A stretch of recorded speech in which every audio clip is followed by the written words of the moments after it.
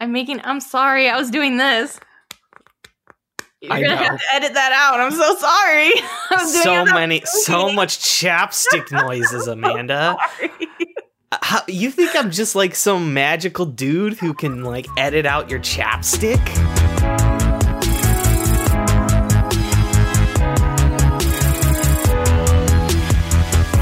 Hey everyone, welcome to Adapted for Your Viewing. My name is David, and I watch too many movies.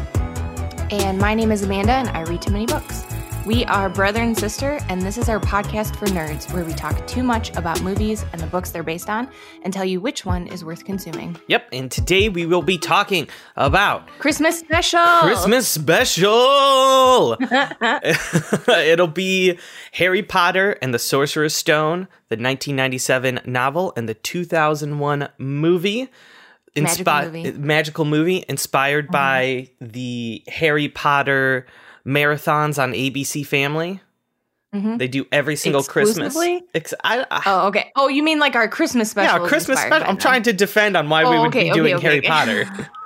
Yeah, I feel like Harry Potter has especially the first couple movies, because of Chris Columbus, it has a pretty heavy Christmas middle, so I feel pretty justified in doing it. Yeah, and plus, you don't want boring Christmas movies like all the old-timey Christmas ones. Yeah. I'm sure White Christmas. Ugh, boring. Any other movies in black and white. So boring. I blanked entirely off that, even though we watch a million. We watch a million. Movies. They're all boring compared to Harry Potter. True. Mostly true. Somewhat true. So we're assuming that you're familiar because everybody and their mom has watched Harry Potter. But just in case you need it, here is the quick 60-second rundown. Dear Mr. Potter, we are pleased to inform you that you have been accepted at Hogwarts School of Witchcraft and Wizardry. In a few moments, you will pass through these doors and join your classmates. So Harry Potter, newly 11, orphaned and living with his awful aunt and uncle and spoiled nephew, finds out that he is a wizard when he receives his acceptance letter to Hogwarts School of Witchcraft and Wizardry. Oh, lucky devil. So not only is he a wizard, but a rich and famous one, coincidentally, who may still have a big bad out there looking to end him. When Harry and his friends uncover a MacGuffin stone hidden in the castle, they have to work together to steal it first, resulting in magical fun, puzzles, and a D&D-style dungeon gauntlet before finally facing the end-level boss. So David, what was your first experience with the very first Harry Potter movie or book? Yeah, I don't remember how I got started with Harry Potter. Probably integrated into you. It was probably you, because you are a big old nerd and you probably made me read it. So I remember as a kid going to see the movie first. I remember we all went out as a family to go see this movie. We did not all. Okay, tell me my childhood. I feel like the experience section is turning into, David, let me, as your big sister, tell you about your experience. I think it's because we have a 5-year gap between us. So it's just enough time where when you were a little bit too young to remember things, I was perfectly recording those memories in my brain for when you got older. Tell me my memories, Amanda. I know for a fact that I was definitely the person to introduce Harry Potter to our family because I read them in 6th grade. At the time, the 3 books were already published, the first 3 in the series, and I read through them as fast as humanly possible. I remember waiting on the edge of my seat pre-internet for the 4th one to come out, and I read magazine articles about it. That's how much I loved this series. Was it Scholastic Nerd book? Yes. Magazine? It was literally like that. I remember I saved a Time magazine that published the first chapter of the 4th book and I reread it over and over again until it fell apart because I couldn't wait for the book to come out. I purchased the book myself. I walked to Walmart and purchased the book Little myself. 6th grade Amanda going to Walmart? Because we were not allowed to read the Harry Potter books. There was a very brief moment where our mom jumped onto the anti-Harry Potter train, and we technically weren't allowed to read any Harry Potter because of witchcraft. So imagine my my unfiltered rage when I came home to find out not only did mom take us to go and see Harry Potter, she took everybody but me to go and see the first Harry Potter movie. Okay, I don't remember this at all, but I do remember telling our parents because, I was reading this book, I was watching this movie, so I was talking to them about it. And I mentioned the fact that they didn't let us, read the books as kids. Guarantee they have no memory of that. Yeah, they fiercely deny this memory of yours. Yeah, no, because you have a great memory of you, reading the book in secret in a bathroom. Yeah. Mm-hmm. Yes, I would hide it. I would hide it in between I shared a room with our sister. And so my bed was against the wall because we had to fit 2 twin beds in this tiny room. And I would hide it between my bed and the wall. And I would sit and pretend to do homework on my bed. But really, I was reading Harry Potter the whole time. Yeah, they fiercely deny that ever happened. Yeah. And to be fair to them, they didn't lecture me on it. It was more like it was frowned upon. There was a couple times when Dad was like, come on, your mom doesn't want you reading that book. Get rid of that book. And I was like, okay, I will, Dad. And then I totally didn't. Yeah. Because I loved it so much. Maybe I forget that you weren't involved in seeing the first Harry Potter movie. At least I was livid. I could not believe that you guys went to go see it without me. I guess then it's I had fitting. to go see it afterwards by myself. It's fitting. You're little Harry in your little cupboard with the book on the door, secretly reading. Yes, it was. Of course, Harry's life is cartoonishly ridiculous. But I was, 11 when I read the book the first time, and so it felt very magical to connect with Harry when I was also 11, hoping for my Hogwarts letter. Yeah, Hogwarts letter that never came. Never came. Yeah. I do remember. Thanks for rubbing it in. I remember as a kid, you just giving me the book, making me read it. And I probably got to about book 5. And that is where I dropped off. And I find that I am not the only person who tends to drop off at number 5 because it seems to be the shift in tone that the series makes in the books from the original 4. So that's when I stopped. Although I was 13 when I stopped, so I don't feel too bad for stopping. Yeah, ever since I blazed through those first 4 books, I waited anxiously for each new book release and read it within a day of it coming out. So I was one of those people. Yeah. And just to cover our butts, just in case our parents ever watch this, we love you very much. And thank you for very much. Being our parents. And you're great. Yeah. You're wonderful. Yeah, you're great. Let's get on to some facts, though. Tell me some book facts. Yeah, I found this section kind of hard to do because, to be honest, the publishing of Harry Potter has become the Cinderella story of our time. It literally launched 1,000 YA book deals. You know what I mean? And so I think there's a handful of things that I really appreciated. I forgot it took her 6 years to write the very first one. Even though she came up with the idea kind of all at once and claims to have outlined it on a 4-hour train ride, which is very cool. It did still take her 6 years to write the first book. And she was rejected 12 times, submitting her full manuscript, rejected 12 times before she was finally accepted and published. And she got her first cut check of £1,500, and it was a very big deal at the time. Little did they know. Picture being one of those dumb publishers that passed. Picture being the person who rejected her for the final time. Rough. And then really rough. Coming around and being oh man, I could have made billions and billions of dollars. Yeah. Well, keep in mind, at the time, kids literature wasn't really a thing. Nobody thought nowadays it's really common.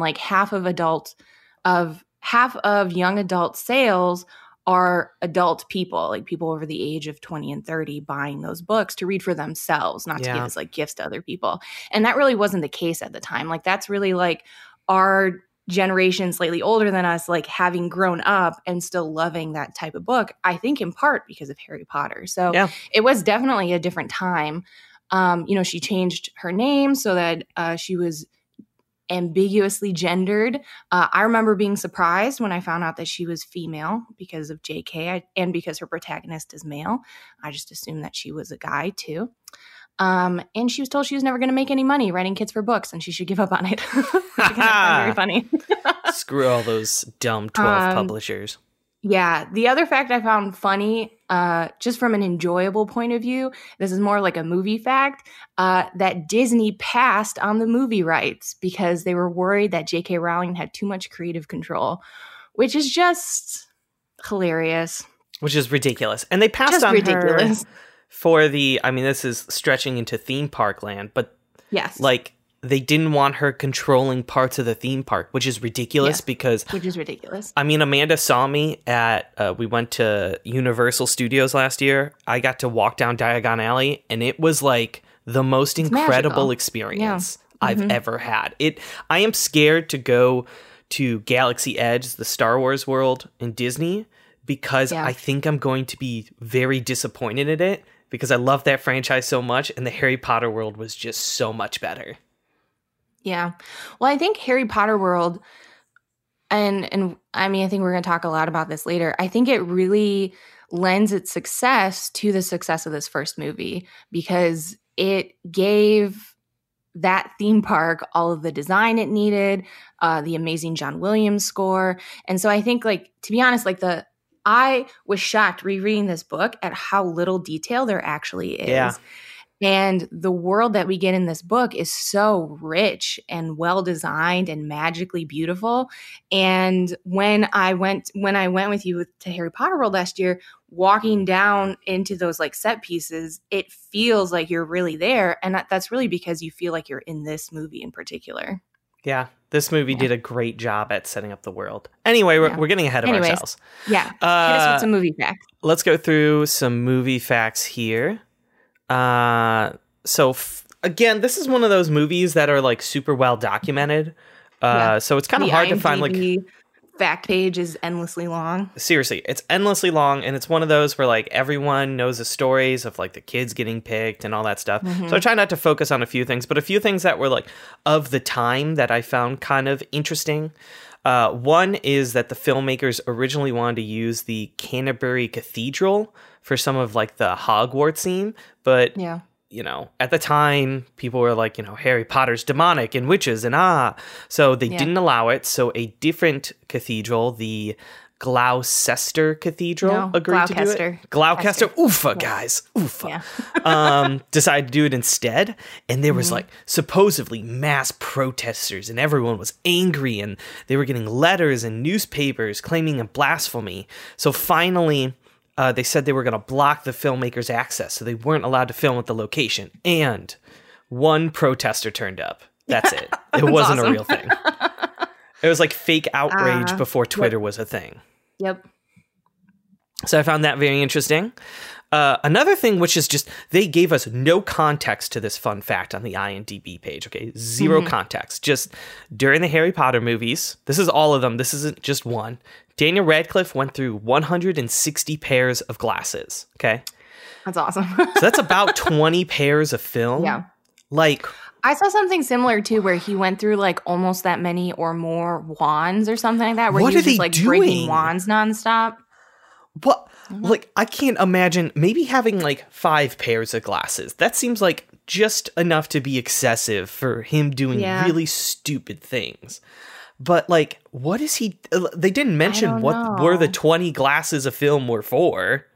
I'm not sure like how you go. Being as people who like have worn glasses since we were like in 3rd grade, it's very difficult to think about going through that many pairs of glasses. Yeah. Maybe they're just flimsier. I did notice during the movie that sometimes the glasses didn't have lenses. Yes. And maybe that's just about it. That happens. I know we're not talking about the other movies. That happens a lot more in the later movies where there's clearly no lenses at all. So let's move on to the actual discussion. Amanda, what do you think about the story of Harry Potter and the Sorcerer's Stone? The story. I love it, obviously. I, grew up with it. I still love it to this day. We still do like a Harry Potter marathon once a year to go through all the the movies. I reread the books fairly regularly. I love this story, and I think rereading it, it's really held up. It's pretty clear that it's, it was meant to be like a middle grade book. It's pretty silly. And there's a lot of things where I can tell, like, we didn't grow up necessarily having like boarding school stories in the US. Like, there's a couple of them, but it's not really like a common that's not a thing story. for us. Yeah. And so I think it felt like really new to me when I read it. And I've seen in some places, like especially in the UK, it's not really treated that way. It's not really treated like a new thing. But I could really appreciate how there's definitely like tropes that she brings in from those stories. And she always takes it like a couple of steps further for it to be even more interesting. So like there's an entire subplot with Neville learning to stand up for himself, which is so sweet. And, even Snape being like the awful teacher that picks on Harry. I feel like it kind of works in this one. I feel like in some other books it doesn't work as well. I feel like it really works in this one, being like the surprise teacher that was, had his back the whole time. And all of the characters are just really, and like the Dumbledore being like the funny older dude, like older, what am I trying to say? Like older mentor type character. Yes, thank you. Like a mentor character who's just like silly enough to be fun.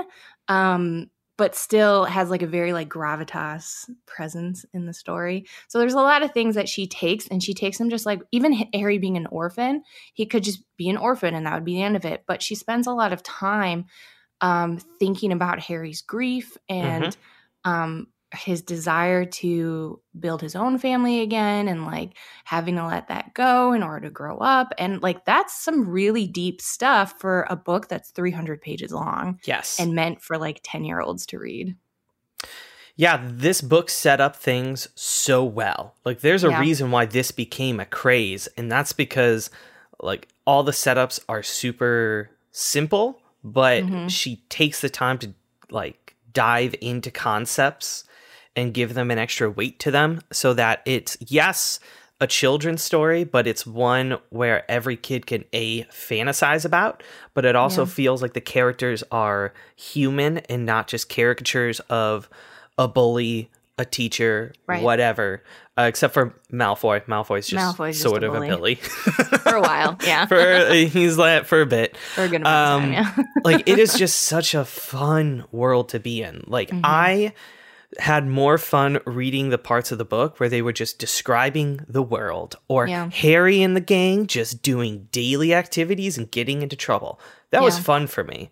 I will say, because I came into this wanting to go about it a little bit more critically, I guess, because I think all these stories are super familiar, and this is the first time I'm rereading it in like 15 years. Yeah. I will say, the actual plot is the worst part about this book. I thought the entire Voldemort plot is just a little boring for me. Whenever they had scenes with them trying to find who Voldemort was and find out, okay, how do we like figure out to stop Snape, was when it was like the most boring to me. I just wanted to get to the other parts of the story that I enjoyed a lot more. Yeah, I think those are the things that are handicapped the most by it having to fit into a specific genre. I think being the first one published, and like maybe publishers not being sure of like how to market it or like what to do with it. I think that that's where that shows the most, is in kind of like this goofy plot. Because like the first half of this book is just them getting to Hogwarts. And that's it. Yes, that's like, it. He doesn't even like go to class until like page 150 out of 300, which kind of blew my mind. But like the very first part of it is really good. And she focuses on like, this is a like mundane world that Harry has been forced to be in for 11 years or 10 years. And this is the world that he really belongs in. And it's like a very slow transition into that world. And then as soon as he gets to Hogwarts, it's like, boom, this, boom, this, boom. Like each chapter is like this own like little mini story of like funny stuff happening. And And sometimes it goes back to like the main mystery, which is what's hidden in the castle and who's trying to steal it, which is not necessarily a bad plot. It's just less interesting than just Harry making friends at magic school. Yes. It's J.K. Rowling spent so much time before Hogwarts setting up his story that by the time he gets out from the Dudley's control and he moves on to being his own person, it's not only like a relief for Harry, but it's a relief for you as the reader to be like, wow, I am glad I am no longer going to have to hear any of those Dudleys talk because they drive me crazy. I love the Dudleys so much. I mean, I love them. Don't get me wrong. But it's a relief as the reader to finally get to Hogwarts. I love that the first 5 pages of this book is like a short story about Vernon Dursley and his life. Oh, yes. I think it's so great. But I think that's true about like all the characters. I think that's a real strength of her writing is that each character feels like a real character. Yes. Like McGonagall feels very different from every other teacher at the school. And even the students, who some of them just get names, but the students that we spend any time with, like they each feel very different. Like I know who Dean Thomas is. And, you know, even though he doesn't like have a story necessarily. I did like too that I forgot how much Neville is like a really a like prominent character. He's much more integrated into the book than the movie. Yeah. So what did you enjoy specifically about the book, like having returned to it after so long? I think it's just the fact that they're very clearly sillier than the movies. Like the movies in some regards are like very great pieces of cinema. Like the fact that they made 8 movies that, I mean, there are some that are definitely better than others, but that are like well-made, good cinematic movies is very impressive. And yes, the first 2 movies are a bit more of a kid's movie, but boy, this first book had some silly things in it, okay? My favorite thing was the songs that are much more apparent. Okay, there's like the Hogwarts song that everyone sings at their own pace, which I think is incredible. Yeah, and Fred and George sing it like a funeral dirge. Yes. And Dumbledore claps for them and like wipes away tears at the end. It's just so funny. It's amazing. And then the Sorting Hat has a little song that gives you like the gist of what each house is. Yeah. And I loved that song. I really wish I could hear that song in the movie because it was just so fun, and it gives like a great introduction to what each of the houses are about. But the silliest of the changes that the books have that I just love so much about the book is Dumbledore. He's very silly every time. He's so much sillier. He's much more closer to like how I imagine like a Gene Wilder, Willy Wonka type of like wise mentor wizard, rather than like this very prestigious, warm man. He is warm, but he's just so out of left field, and I loved that about him. He definitely feels like someone who has dedicated his life to kids, like for a specific reason, because he likes being around kids. He likes teaching them and goofing with them in like a really encouraging way that I think sometimes, especially in the later movies, we miss quite a bit. And I think, you know, I think this movie's Dumbledore, I think Richard Harris does capture that very well in his performances. Yeah. I just love this. The silliness is what made me really love the character. Like everyone knows who Dumbledore is, but I guess I've just forgotten this version of Dumbledore. Yeah. And it makes all of his later character decisions so much more important and have weight to them just because you've seen him when he's been silly and light. Yeah. Like the very first scene that we get Dumbledore, you know, McGonagall's trying to have this really serious conversation with him about Voldemort, and Dumbledore's like, because she's saying like Voldemort is the only one, like you're the only person Voldemort's ever been afraid of, and he's like, oh, I haven't blushed this much since Madame Pomfrey like complimented my earmuffs. I'm like, that's such a silly thing to say in this situation. Like, there's a kid who's just been orphaned and you're making some joke, and it's delightful. I love it. Yeah. It's done in a really, really tactful way, I feel like. Yes. Yeah, a really skillful way. I was shocked at how I had forgotten how strong like her author's voice is in these books. And I think because it's like it's very clearly middle grade, and I think maybe she edits it a little bit later, but I think that's some of the charm of her writing. It has like a very, to be honest, like Roald Dahl quality that I kind of forgot about. And to return to it and to just feel that like very strong author presence from the very beginning. Like it's almost like the narrator of this story also has a bit of a sense of humor because of the things that she points out and notices throughout and about the characters. And that's just very charming. It made the book very charming to return to. Yeah. Agreed. Anything else you want to talk about with the book? Nah. It was wonderful. Cool. It's just wonderful. It's just like, it's fun to revisit, and especially since I haven't read this since I was like 11 or 12, it was very refreshing to see how much of it was just like an easy, enjoyable read to get through. Yeah. Still to this day. Yeah, it was incredibly enjoyable.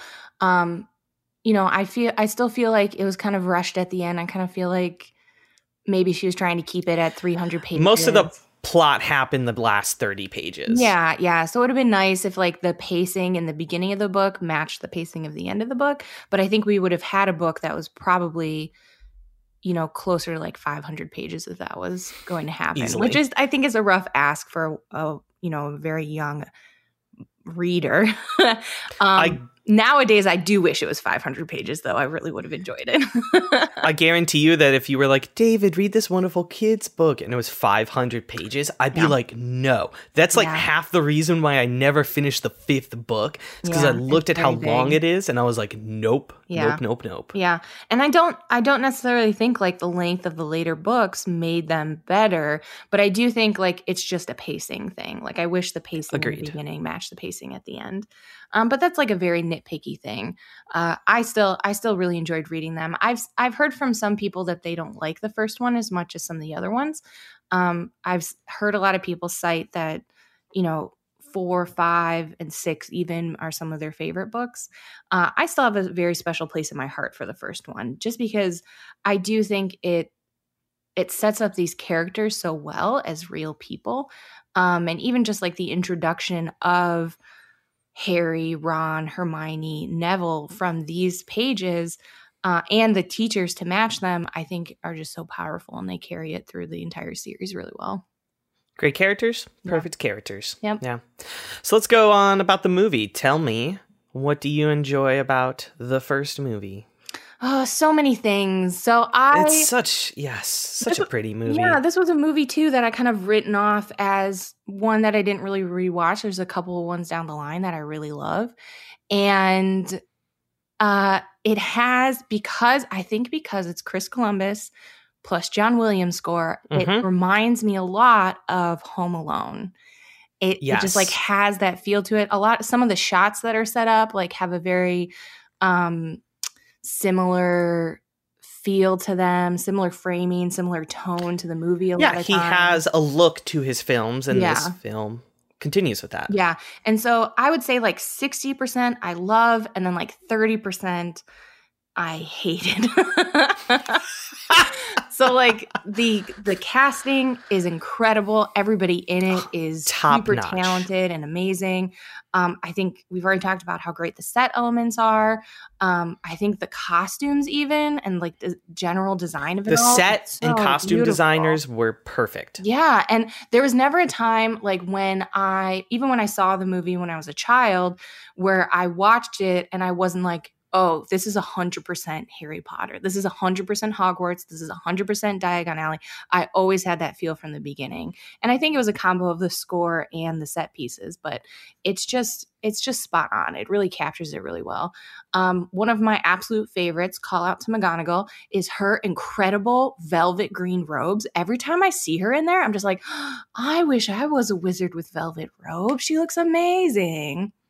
Mm-hmm. They somehow made robes look really cool in this movie because robes aren't cool, guys. If you ever wore a robe, it doesn't look cool. It's not flattering. You look like a weirdo because you're basically in like a big snuggie poncho. Yeah. But like I even noticed that like in the very last scene where they're giving out like the house cup points and Dumbledore rigs it to be Gryffindor. Dumbledore's got this dope robe on with like this huge buckle. He looks amazing. He looks like rich Santa Claus. Like he looks awesome. Yeah, that dude's blinging. It's nuts. He really is. So I especially noticed like the costumes are really incredible in this movie. And I think the overall look just kind of set the tone for the rest of the movies really well.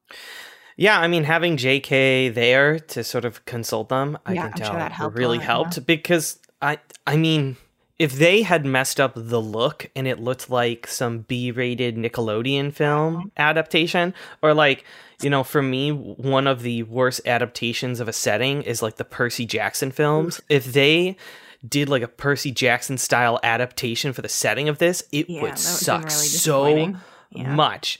But it like you said, it's just like 100% Diagon Alley. It's 100% Hogwarts. It all feels like magic. Yeah. Again, a lot of that has to do with John Williams' score, which, by the way, do you think it's the best John Williams score?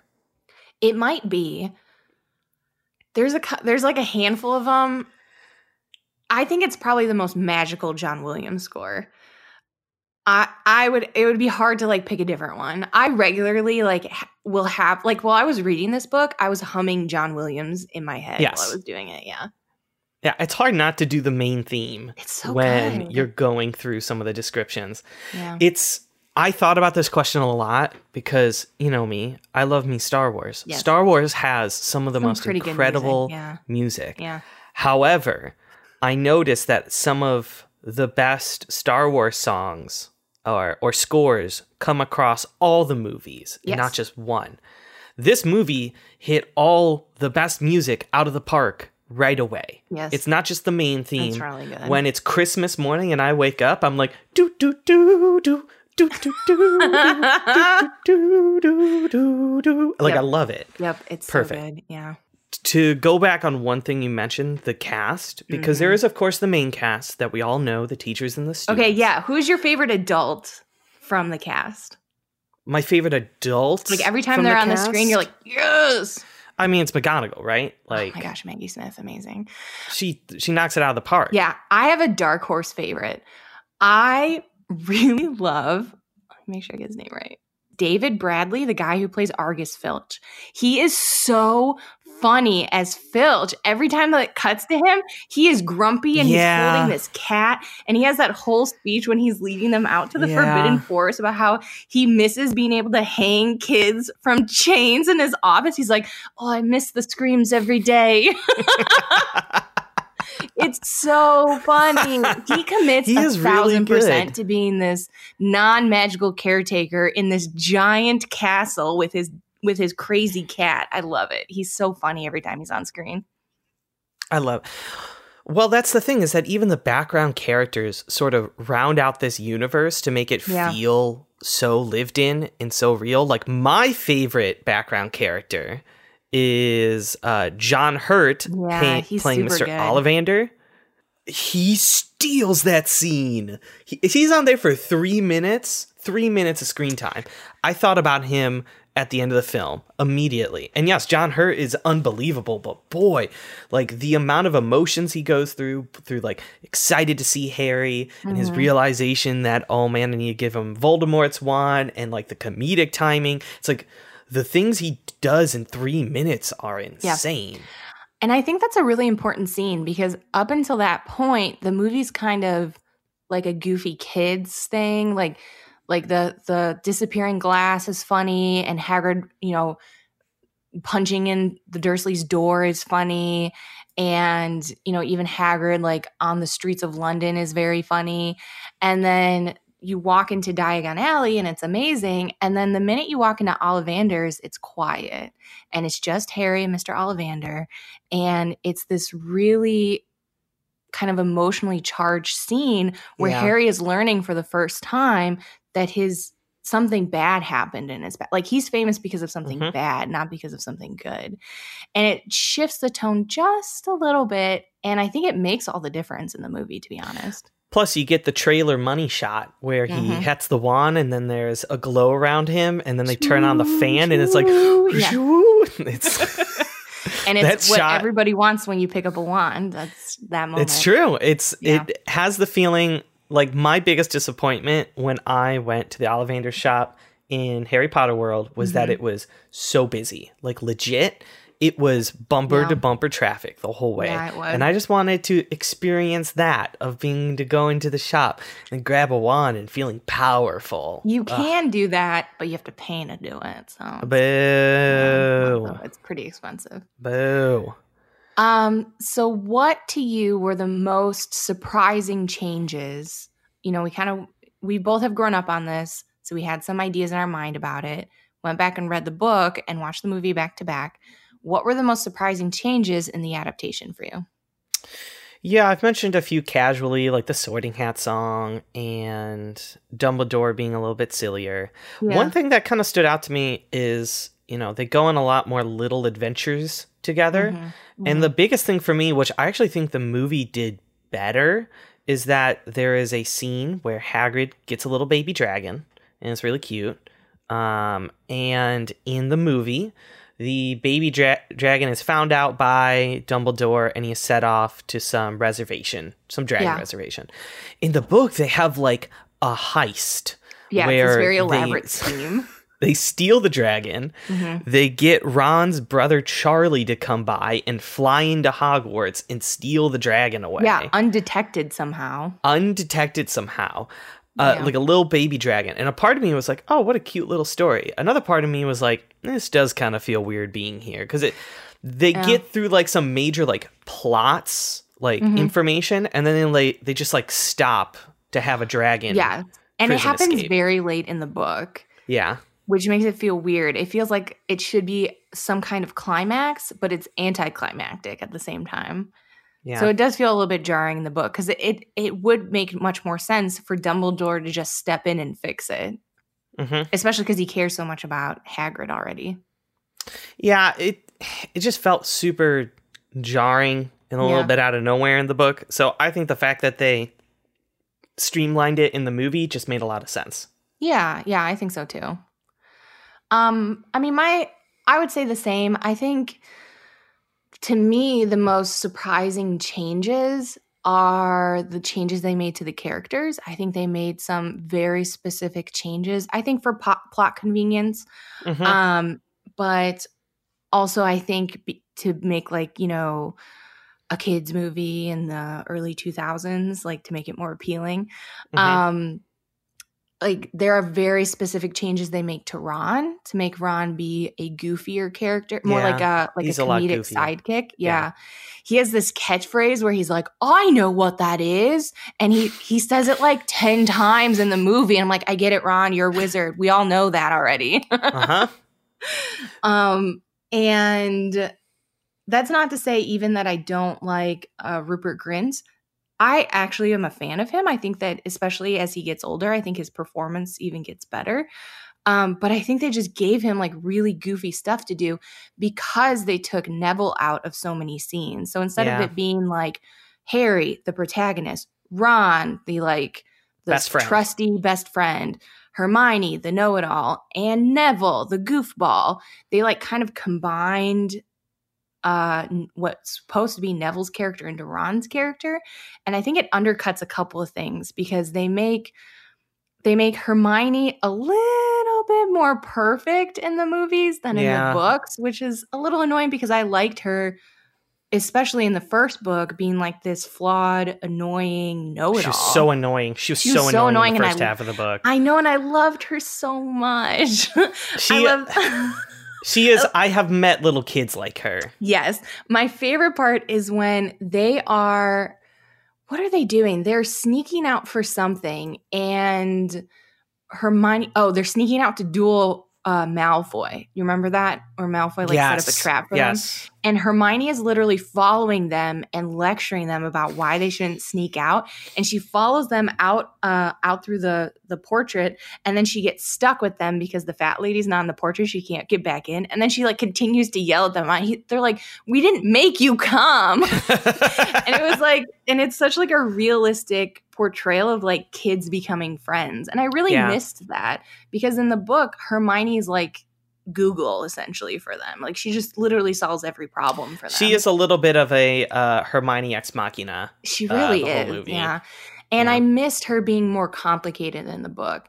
And I honestly really missed Neville's arc from the book. Yeah. Like there's this whole part where he's learning to like stand up for himself and he's put into Gryffindor and everybody makes a joke out of it. And he's picked on nonstop, and it's a little bit goofier in the movie. But in the book, he like finally learns how to start standing up for himself. And then the points at the end are like just have like a little bit more of an emotional punch for him because he really did learn to become a stronger person. Yeah, Neville got shortchanged the most, I think, because he has a lot of honestly really funny scenes in the book too. Like to continue with the Malfoy scene when they're walking around in the dark. Neville is just on the ground sleeping, and they're like, Neville, why are you in the dark sleeping? He's like, oi, I forgot the new password. Yeah, he doesn't know the new password, so he's stuck outside. He's just sleeping on the floor. The bloody Baron keeps coming by. It's just too cute. Yeah, I love it. I will say that I do like that the movie toned down on the ghosts. I thought the ghosts were kind of annoying in the book, personally. I thought the ghosts were annoying. I didn't mind, like, I was kind of glad Peeves wasn't in it. I know they filmed some scenes with him and they ended up cutting it, and I'm kind of glad I didn't love Peeves. He's a funny, like, again, like, just like something useful to like move the plot along sometimes, or just like make jokes, but he's not that great, and so I'm glad that they cut him out. He's not fun. Yeah. Speaking of Gryffindor, though, I wanted to ask you, because I recently redid the house sorting quiz. Oh, did you? And I was a little A, shocked by the results. Really? And B, yes, because I always thought I was in one house, and I guess I'm in another now. Are you really? Yes. So originally, you forever. Yeah, and I'm not really happy about it either. I don't agree with it. Okay. Well, keep in mind, the Sorting Hat takes your choice into consideration. So if you ask it kindly to be put into a house, it may consider that. Exactly, and this is why I have some beef. So here's the thing: I did the quiz a long time ago on Pottermore, which everyone knows is where you take the quiz. And I took the quiz on Pottermore a long time ago. They said I was in Hufflepuff, and I was pretty okay with that decision. They do make fun of Hufflepuffs in the book a little bit, and I was like, I hate you. I have such a love for Hufflepuffs. A lot of my good friends are Hufflepuffs. My husband's a Hufflepuff.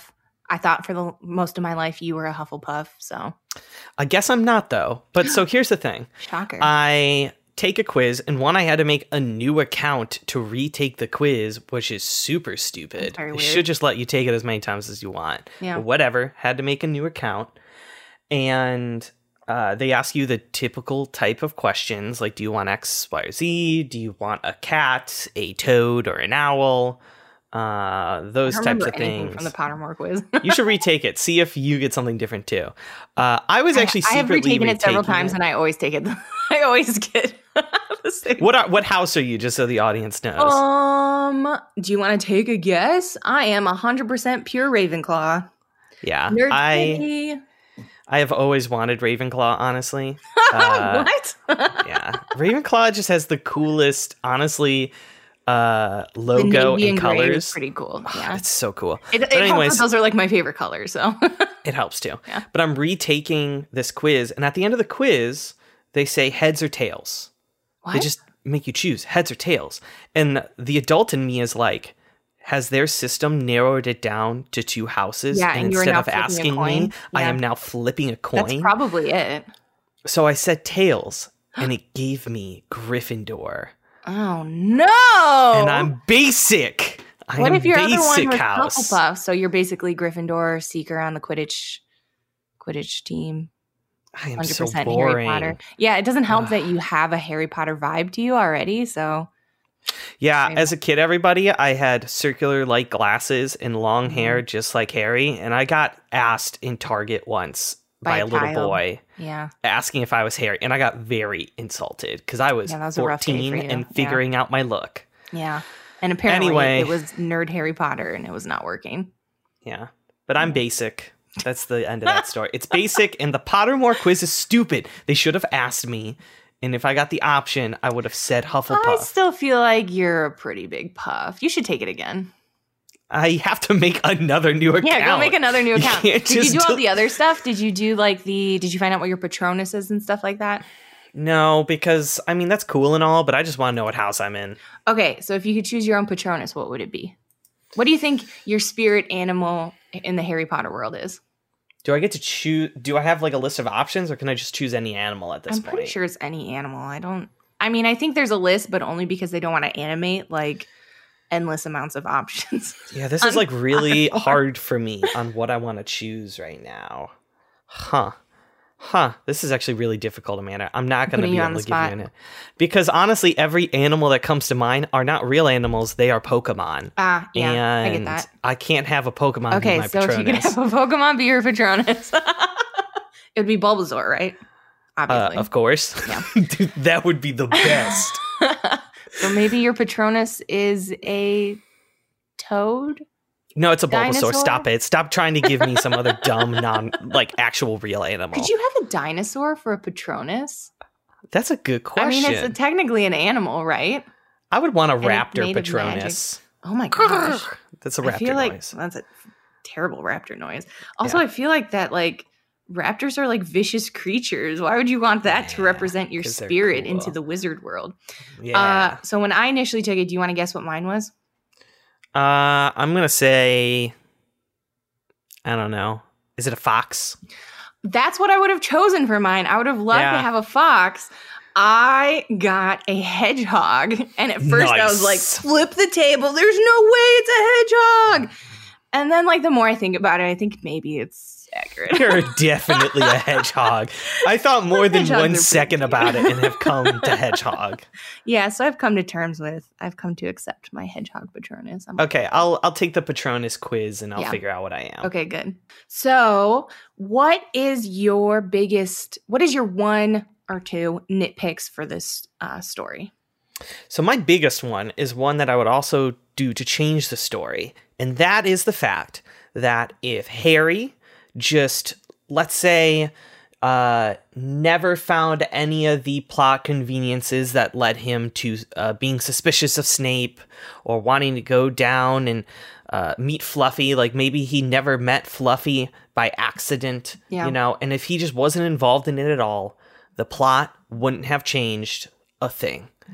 Voldemort wouldn't have been able to get the stone. In the book, it's even mentioned that Dumbledore was like seconds away from getting into the chamber anyway to save him. So I feel like you True. could remove everything they did to advance the overall plot and mystery, and nothing would have changed. I would disagree with that because I do think, this is the first book in what was always planned to be a series of books. And there's a antagonist mentioned at the beginning that we don't see the entire time, who's obviously going to be the big overall antagonist. I think it's very important that they come face to face at the end of this book. And I think it makes a big difference in who Harry is from this moment on. And to be honest, how Voldemort treats Harry from this moment on. Because while I do think there's a good chance that no, Quirrell wouldn't have gotten the Sorcerer's Stone if Dumbledore showed up, there is a very good chance that Quirrell would still be with him and they would have escaped together and something else would have happened much sooner. To me, it delayed his coming back until the 4th book. I agree with you, and here's where I disagree with you, where, yes, I think it is important that Harry have a confrontation with Voldemort. Absolutely, you can't just talk about him the whole book and not have him show up. However, I think that Harry needed a piece of information that Dumbledore or the adults didn't have to make him actually confronting a shock. Because otherwise, if you would have just taken Harry out, Yeah. like Dumbledore said, he was going to walk in and stop Voldemort anyway. It was going to be resolved. So it'd be nice if he got in there and it was Dumbledore talks to him and he realizes that he has a piece of information that he didn't have before. Maybe, but I think like that's not really the point of Harry Potter. Harry Potter's supposed to be like the not hero. You know what I mean? Like he's a hero because he's not special. Because people I don't necessarily think it needs to make him special per se. I think Harry's character doesn't have as much growth in the last half of this book. Well, no. Yeah. That's all. I just feel like they could have had some sort of growth, for example, in his wizarding abilities, because very famously, Harry does not cast a single spell in the movie. Spell the entire movie, yeah. Like, that's going to be my nitpick. It's like when Hermione is giving him a speech at the end, he's like, "You're a great wizard, Harry," and I'm like, "But it's no, he isn't. No, he's not yet." Exactly. Yeah, that's very true. I think that has more to do though with the restrictions of the genre she's writing in, because I think, you know, this was plotted a certain way, and I think like the fact that like the kids are left to like solve the problem and be the adventure, I think has more to do with the genre than it has to do like restrictions than it has to do with like what kind of makes sense growth. Like it's meant to be a middle grade book. The character is not supposed to develop. You know what I mean? And then he eventually does down the line as he deals with different things. So I would agree to you, but I think that you're asking for something that was never going to happen and be published at this time. You know what I mean? I think it just would have been, for example, interesting to have like Harry have a piece of information so that when he touches Professor, it was Quirrell, right? Yeah. Quirrell's like skin, that he starts turning to ash. Then instead of the audience being like, okay, what the heck's going on here? For Harry to be like, oh, this connects this dot, and now I know why I can touch him and he will die. Instead of just being like, oh, this is pretty convenient. Nice. Let me grab my hands all over your face. Yeah, I get that a little bit. I also think it's kind of inevitable that something like that would happen, though, because that's part of like Harry being brave, is that he's going to fight to the death to protect this thing, even though there's no chance of him winning. And his like eagerness to do that is matched with this ex machina ability that he didn't really know about, and he wins the day. My nitpick change is the fact that Harry very much witnesses himself murder this professor. Yes. And they do not talk about it at all. Whereas in like the books, it's kind of talked about. Like he like breaks out in boils and then he faints. And then he's told later that he kind of in passing, kind of like tucked into like a bigger speech, that Quirrell died and Voldemort left him for dead. I think that's how it's said, that like Voldemort left him for dead. I don't think he ever said Quirrell died. Yeah. Which I think is important. But Harry witnesses him literally crumble into dust in front of him. Yeah. Like Avengers style, just float away in a bunch of dust. That's messed up. And I definitely feel like it puts a wrench into like some other plot points that are later on with like Harry witnessing death and stuff like that maybe doesn't make sense anymore. But also should be very scarring for a young child to have literally killed somebody with his fingertips. That'd be very difficult to handle. Dude, I wouldn't want to touch anybody. It'd be like, what's her face from X-Men? Yeah. Like being afraid to touch anybody. I'd be Rogue. I'd be just exactly the same. I'd be like, nope, my little kid hands are deadly. I kind of get why they did that, because they needed something cinematic to happen at the end. But I feel like they could have had like Harry faint and then like Quirrell have like this moment with Voldemort, and then Voldemort like leaves him to show like how evil Voldemort is, and then he disappears into dust maybe. But to have it like in front of him, and then to have that goofy shot where Voldemort is like ghosting through Harry for some reason. So weird, so strange. Very strange. Yeah, that was a very strange choice. Very strange choice. A lot of things just in like the last 5 minutes, honestly. Yeah. I mean, it wasn't. That's like very one minor thing that kind of bugged me. The actual nitpick that I have is your nitpick caused by another nitpick. Give me more nitpicks. So my one major nitpick, is just like an editing choice. There are so many shots on just Daniel Radcliffe's face reacting to things. And it's very bad. When he's like, ooh, I'm mad now. Like, especially like in Quidditch. Or it just like cuts to just framed his face.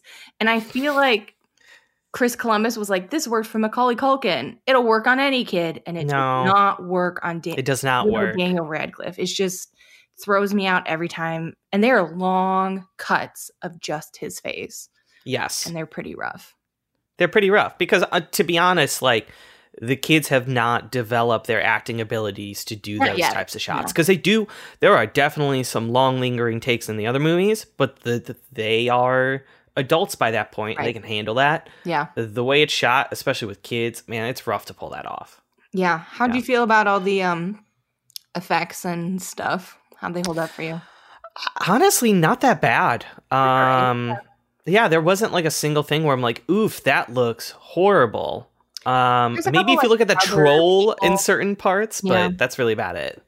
There's only, I mean, even the Quidditch one, you know, I had in the back of my mind, I'm like, it's, you know, early 2000s. What are you going to do? Yeah. There's always like, there's this part where while they're playing Quidditch, they score on Slytherin and the Slytherin goalkeeper like snaps her fingers like, oh, nuts. And she looks like the fakest person I've ever seen in a movie. I think it's like, it looks like Chris Columbus forgot to get that establishing shot. So he just got his assistant and he's like, can you just stand on this broomstick in front of this green screen and do this real quick? Yeah, it literally looks like it might as well be like animated. It might as well be like a cartoon animation. It looks not real in the slightest. At all. Yeah. On the subject of silly nitpicks, I have now that we're just going buck wild, no more this is my only one. I have a lot of silly nitpicks. Okay. One, and this is, again, I feel bad like kind of tearing into some of Harry Potter core values here, but man, Quidditch is a stupid game. It really is. It is such a stupid game. Picture if you were playing football, American football, okay? Yeah. And you're playing and you go about halfway through the game and you've been dominated. And you have destroyed the other defense. They suck. Yeah. Half the people suck. And then you look up and there's some dude in the stands who has a baseball in his hand. I found the gold coin under my seat. Game's over. I choose who wins. What a stupid game. Yeah. And like, there's a main thing in the game where you're supposed to be knocking people off their brooms. Like, I understand violence. Don't get me wrong. That's why I like football to a certain extent. But like, it's like, I also, okay, so these are all like teenagers, right? They're fair athletic ability. Yes. How do they not constantly drop that ball on the ground? Just all the time. Constantly drop it. Like 50 feet onto the pitch. All the time. That would be my greatest fear. You're flying. How are you supposed to catch a ball and fly at the same time? I have no idea. These people must have incredible balance. I also think it's indicative of J.K. Rowling. I don't know how much of a sports person she is, but it seems like a non-sports person creating a sport and her being like, what would look cool? Yeah. I mean, it's really like, it's centered around the idea of Harry being the protagonist, right? Yes. Like, Harry is not only going to come in, like, he is the chosen one from page one. Not only did he survive this horrible wizard attack when his parents died, but he's also naturally good at flying, and he plays this sport where you can be the protagonist of the sport as well. Like, he is the most protagonist who ever, MacGuffined around. So. Yeah. It's just Quidditch. In summary, Quidditch is a stupid game. It's a cool looking stupid game. Yeah. I did notice. So when you were reading, I totally didn't notice this. I totally don't remember this at all. But there are two scenes while Harry is playing Quidditch, where Harry is not the point of view character anymore, and it never happens again. And I kind of wish it did. Like, I wish like those were like, and I understand why she needed to tell those scenes from like not Harry's point of view because he's in the air and things are happening to him. But it cuts from Harry to basically like Hermione and Ron in the stands with Hagrid, and they're trying to figure out what's happening when somebody is jinxing his broom. And in the movie, it's seamless because there's not a point of view person in the movie. In the book, it's very jarring because it's the first time we're not in Harry's head. And I almost wish it wasn't there at all, or it was there more, because I actually liked not being in Harry's head all the time. Yeah, I would enjoy it. It almost makes me think, I think there's a question we should start asking about books is like, would this book be improved or way worse if it was written like George R.R. Martin split character style? I do think it'd be different if it was written today, though. I do think, Yeah. you know, I think it would be very tempting to write from different point of views, because I think like Ron would be a very interesting point of view character to tell a story from. Even Hermione, I think, would be hilarious to hear a story from. Picture reading, I want to set up something. Picture reading the book, and then you go from Harry, and then you get Ron chapters, and then you get Hermione chapters, then maybe a Neville chapter, and it goes between them, and then it gets to the end of the book, and then out of nowhere, there's a Voldemort chapter. I would lose my mind. Out. Yeah. That would be the coolest thing ever. I mean, that's always been like my one criticism of the Harry Potter series is that I also almost fell off at book 5, not because, I mean, it's a different book to get through. It's definitely tonally super different. But after book 5, I always expected there to be like a gang that formed. That was, you know, the core 3, and then Neville, Luna, and Ginny. I always thought it was going to be like the 6 of them doing adventures together, and it never was. We were always just stuck in Harry's head, and he was only just with Ron and Hermione. And I feel like that really like handicapped the different things that they could do, because a lot of the other characters were just used as devices instead of real people, which is like the entire reason why this book series stands out so much. So yeah, I think it would have been really interesting to get like, you know, if it was written today, and written from different characters' point of views. I wonder if it would be written today, though. You know, if this wasn't published, would we have the YA renaissance in the past decade that we had? I don't know. Probably not, but also I really want a Voldemort chapter now. There's something about that. That would have been incredible. It's awesome. I love how our nitpick of one small thing has turned into a nitpick of the entire Harry Potter series. I mean, it's hard not to talk about this book and not talk about what it became. It's true. Yeah. Yeah. So I have one last silly nitpick. Okay, and it is more so a nitpick when like it is both a silly scene in the book and in the movie, because once you step away and you think of the scene, it's so ridiculous and nerdy and crazy. Okay, so this is a scene when they're in the dark forest and they're with Hagrid as a punishment for sneaking out at night. They get to sneak around at night with Hagrid, which is whatever. And so they need to find a unicorn who is wounded or dead. Which definitely seems like something I'd send 11-year-olds to go and do. Perfect for first-year kids to be in a forest full of dangerous creatures. So Hagrid splits Harry and Malfoy off, and they find a dead unicorn with Voldemort sucking its disgusting metallic blood, and then a centaur comes to save him. Okay? Let's take a step back there and listen to everything I just said. Yeah. Okay? He is in a dark mythical forest with a bleeding unicorn that is bleeding what is essentially this metallic silver mirror liquid. Yep. While a vampire sucks, a vampire is sucking the neck of the unicorn, and then a centaur comes to save him. I'm on board. I like it all. What is going on here, guys? It was actually one of my favorite chapters to read. I think it's a really cool chapter in the book, and the movie does a couple of funny things with it.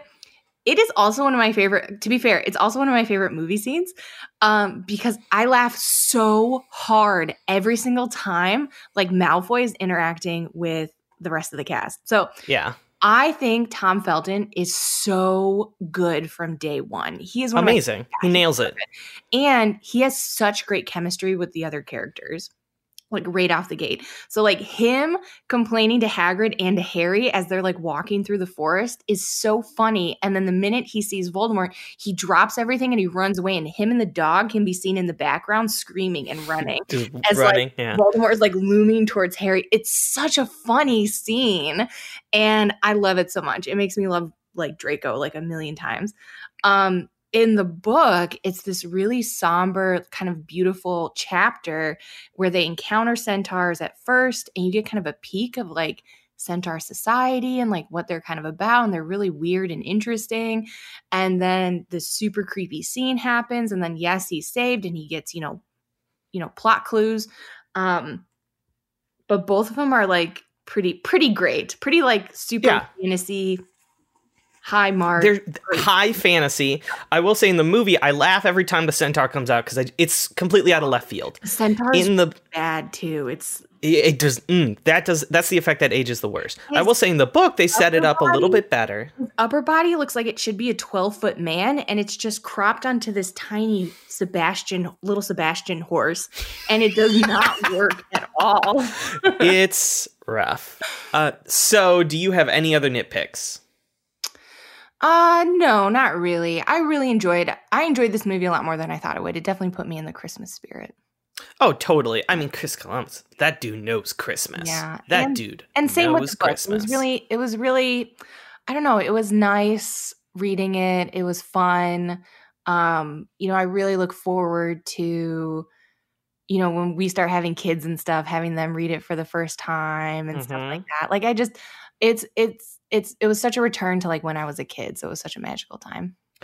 Are you going to knit your children sweaters with the first letter of their name on it? God, I don't know if I can commit to that, but I really wish I love Molly Weasley so much. If I could be anything like her, yeah, I really wish I want a sweater with an A in front. Those sweaters look dope. I wanted one of those sweaters too. Yeah. Ron didn't know how good he had it. No, he pulled off the maroon. So David, would you recommend people read this book? I mean, yeah, if you haven't already. I don't know why. If you're the 1 in a million people who have not read. I don't know why you haven't read Harry Potter. Like maybe you are the person who just watched the movie. I do know and doesn't want to do anything. So they are out there. I know those people, and let me tell you, it is not some overbearing commitment. Honestly, if you want to even read the first one and not continue with the others and just watch the movies, that's fine. I would still say that's a dumb decision. You should read more books. But what I'm saying is, I feel like some people are like, well, I'm not going to read it because everybody likes them, so they must not be that great or something like that. You know what I mean? Like there's no like. I feel like those people don't listen to our podcast. Maybe that's possible. Those people are dummies. I feel like those people aren't listening to this podcast. I feel like there's a lot more than I realized. Like there's a lot of it's not just a fun book. It's a genuinely good book. Yeah, like it's a genuinely good book. Yeah, like the plot's a little bit goofy, but again, I think that's a genre thing more than anything else. But like the Quirrell mystery is like legitimately satisfying when it's solved. It's a legitimately good surprise. I think a lot of the characters and the world, like more than, make up for anything that it's lacking. Yeah. I totally agree. Yeah. It's just fun, guys. Yeah, it's just fun. Like, it's just good fun. Just like have some fun. Just like Christmas. chill out for a minute. Yeah. Have some Christmas fun. Yeah. Gosh. So Amanda, would you recommend watching the movie? I would. I think the movie is a lot more true to the books than I gave it credit for. I think this would be a very difficult book to script into a movie, and I think they did a really good job. Yeah. And I think it's a really beautiful movie. The score is really beautiful. Everything looks amazing and interesting. So even if you just like watching things to appreciate the way they look and sound, you'll love this movie. Yeah, and I think it's a testament on like how to do a pretty good job on an adaptation, because this is not a straight from the page to movie adaptation. They do make changes in both the characters, some of the plot points, and some of the scenes. But everything they make is in service to the medium that it's meant for. Yes. And that's why I think this is almost a perfect example on how to do an adaptation correctly. I think so too. So our recommendation is very controversial. Harry Potter is good, Harry Potter is good and fun for everybody. It's good. Hot take. What a hot take. Yeah, it's fun and it's a Christmas gift to us all. We're not going to do all of them in a row because we're not ready for that kind of thing. But we wanted to do Harry Potter 1 as a Christmas gift to both us and you. Yeah, let us know, if we should just be doing this every Christmas or what you'd like. My idea was kind of to do it every Christmas. I like the idea of going through all the Harry Potters, but that is an 8-year commitment we did not discuss beforehand, so we can figure that out. Amanda has committed to 8 years of Harry Potter. Yeah, that will wrap us up for today. Thank you so much for listening, and thank you for joining us on our Christmas special. Please subscribe so you can get automatically updated when new episodes come out wherever you get your podcasts. We still consider ourselves brand spanking new. We are still under 10 episodes. So if you enjoy anything we talked about in the last hour, please leave us a review and tell your friends. And if you do leave us a review, I will force David to read it aloud for you on this podcast in a very funny voice. Because let me find one. Just wait. iTunes is like, I don't want to load. Okay. So I have one. What's the voice you want me to do? Here are the prompts. Okay. Dumbledore. So just Dumbledore? Yeah. Is there a scene? Are you putting me into like Dumbledore, and you are trying to keep a secret that you think is really funny? Okay. That's your prompt. I feel like this is going to be disappointing. Okay. Okay, this is appropriately from user Ravenclaw Hermione. Nice. Yeah, I know. What a good username for this episode. Okay.